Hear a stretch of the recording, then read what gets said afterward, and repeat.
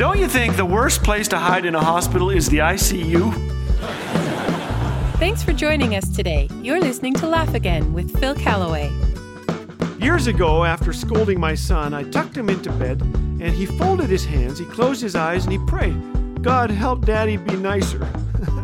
Well, what do you do at such times but laugh? I think he was right. I'd been a little tough on him that day.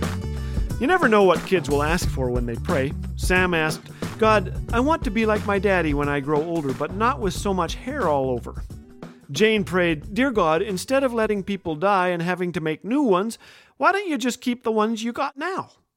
Here's Jennifer's prayer. "Dear God, in Bible times, did they really talk that fancy?" Norm prayed, "Did you mean for a giraffe to look like that, or was it an accident?"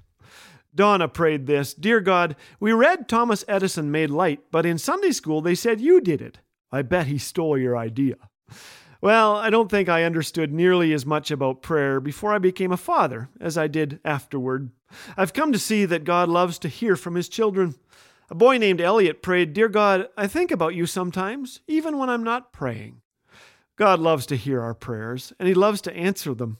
A girl named Sarah prayed, "Dear God, please change the taste of asparagus. Thanks."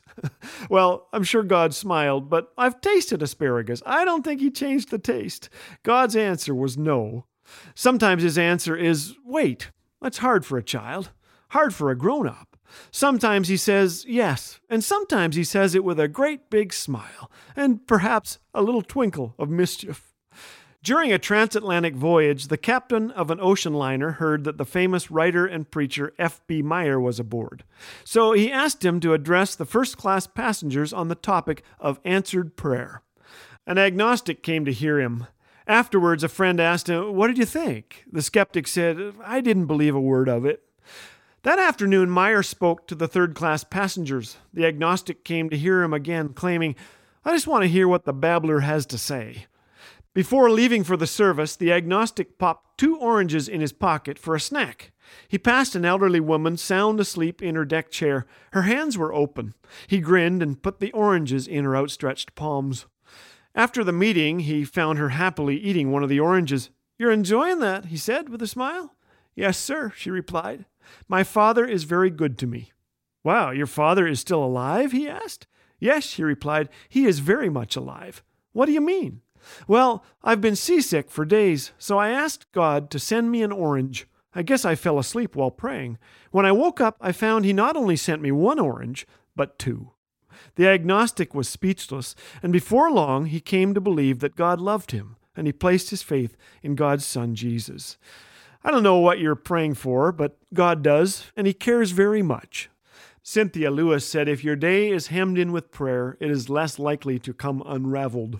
Listen to these words, Proverbs 15:8, "The prayer of the upright pleases him." 1 John 5:14, "This is the confidence we have in approaching God, that if we ask anything according to his will, he hears us."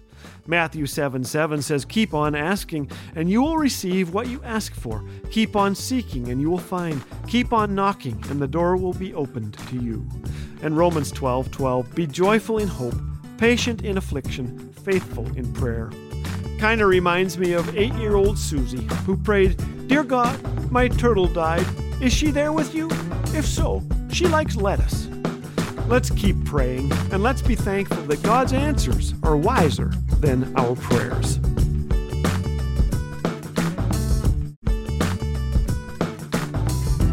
Dad jokes, encouragement, biblical truth. What more could you want? If you're enjoying what you're hearing on Laugh Again, we encourage you to share with a friend. The vehicle of laughter and stories of shared struggles open the door for the gospel to be welcomed into heavy hearts in need of the hope of Jesus. So go ahead and share Laugh Again today. It might just leave an impact deeper than you could ever imagine. Laugh Again. Truth bringing laughter to life.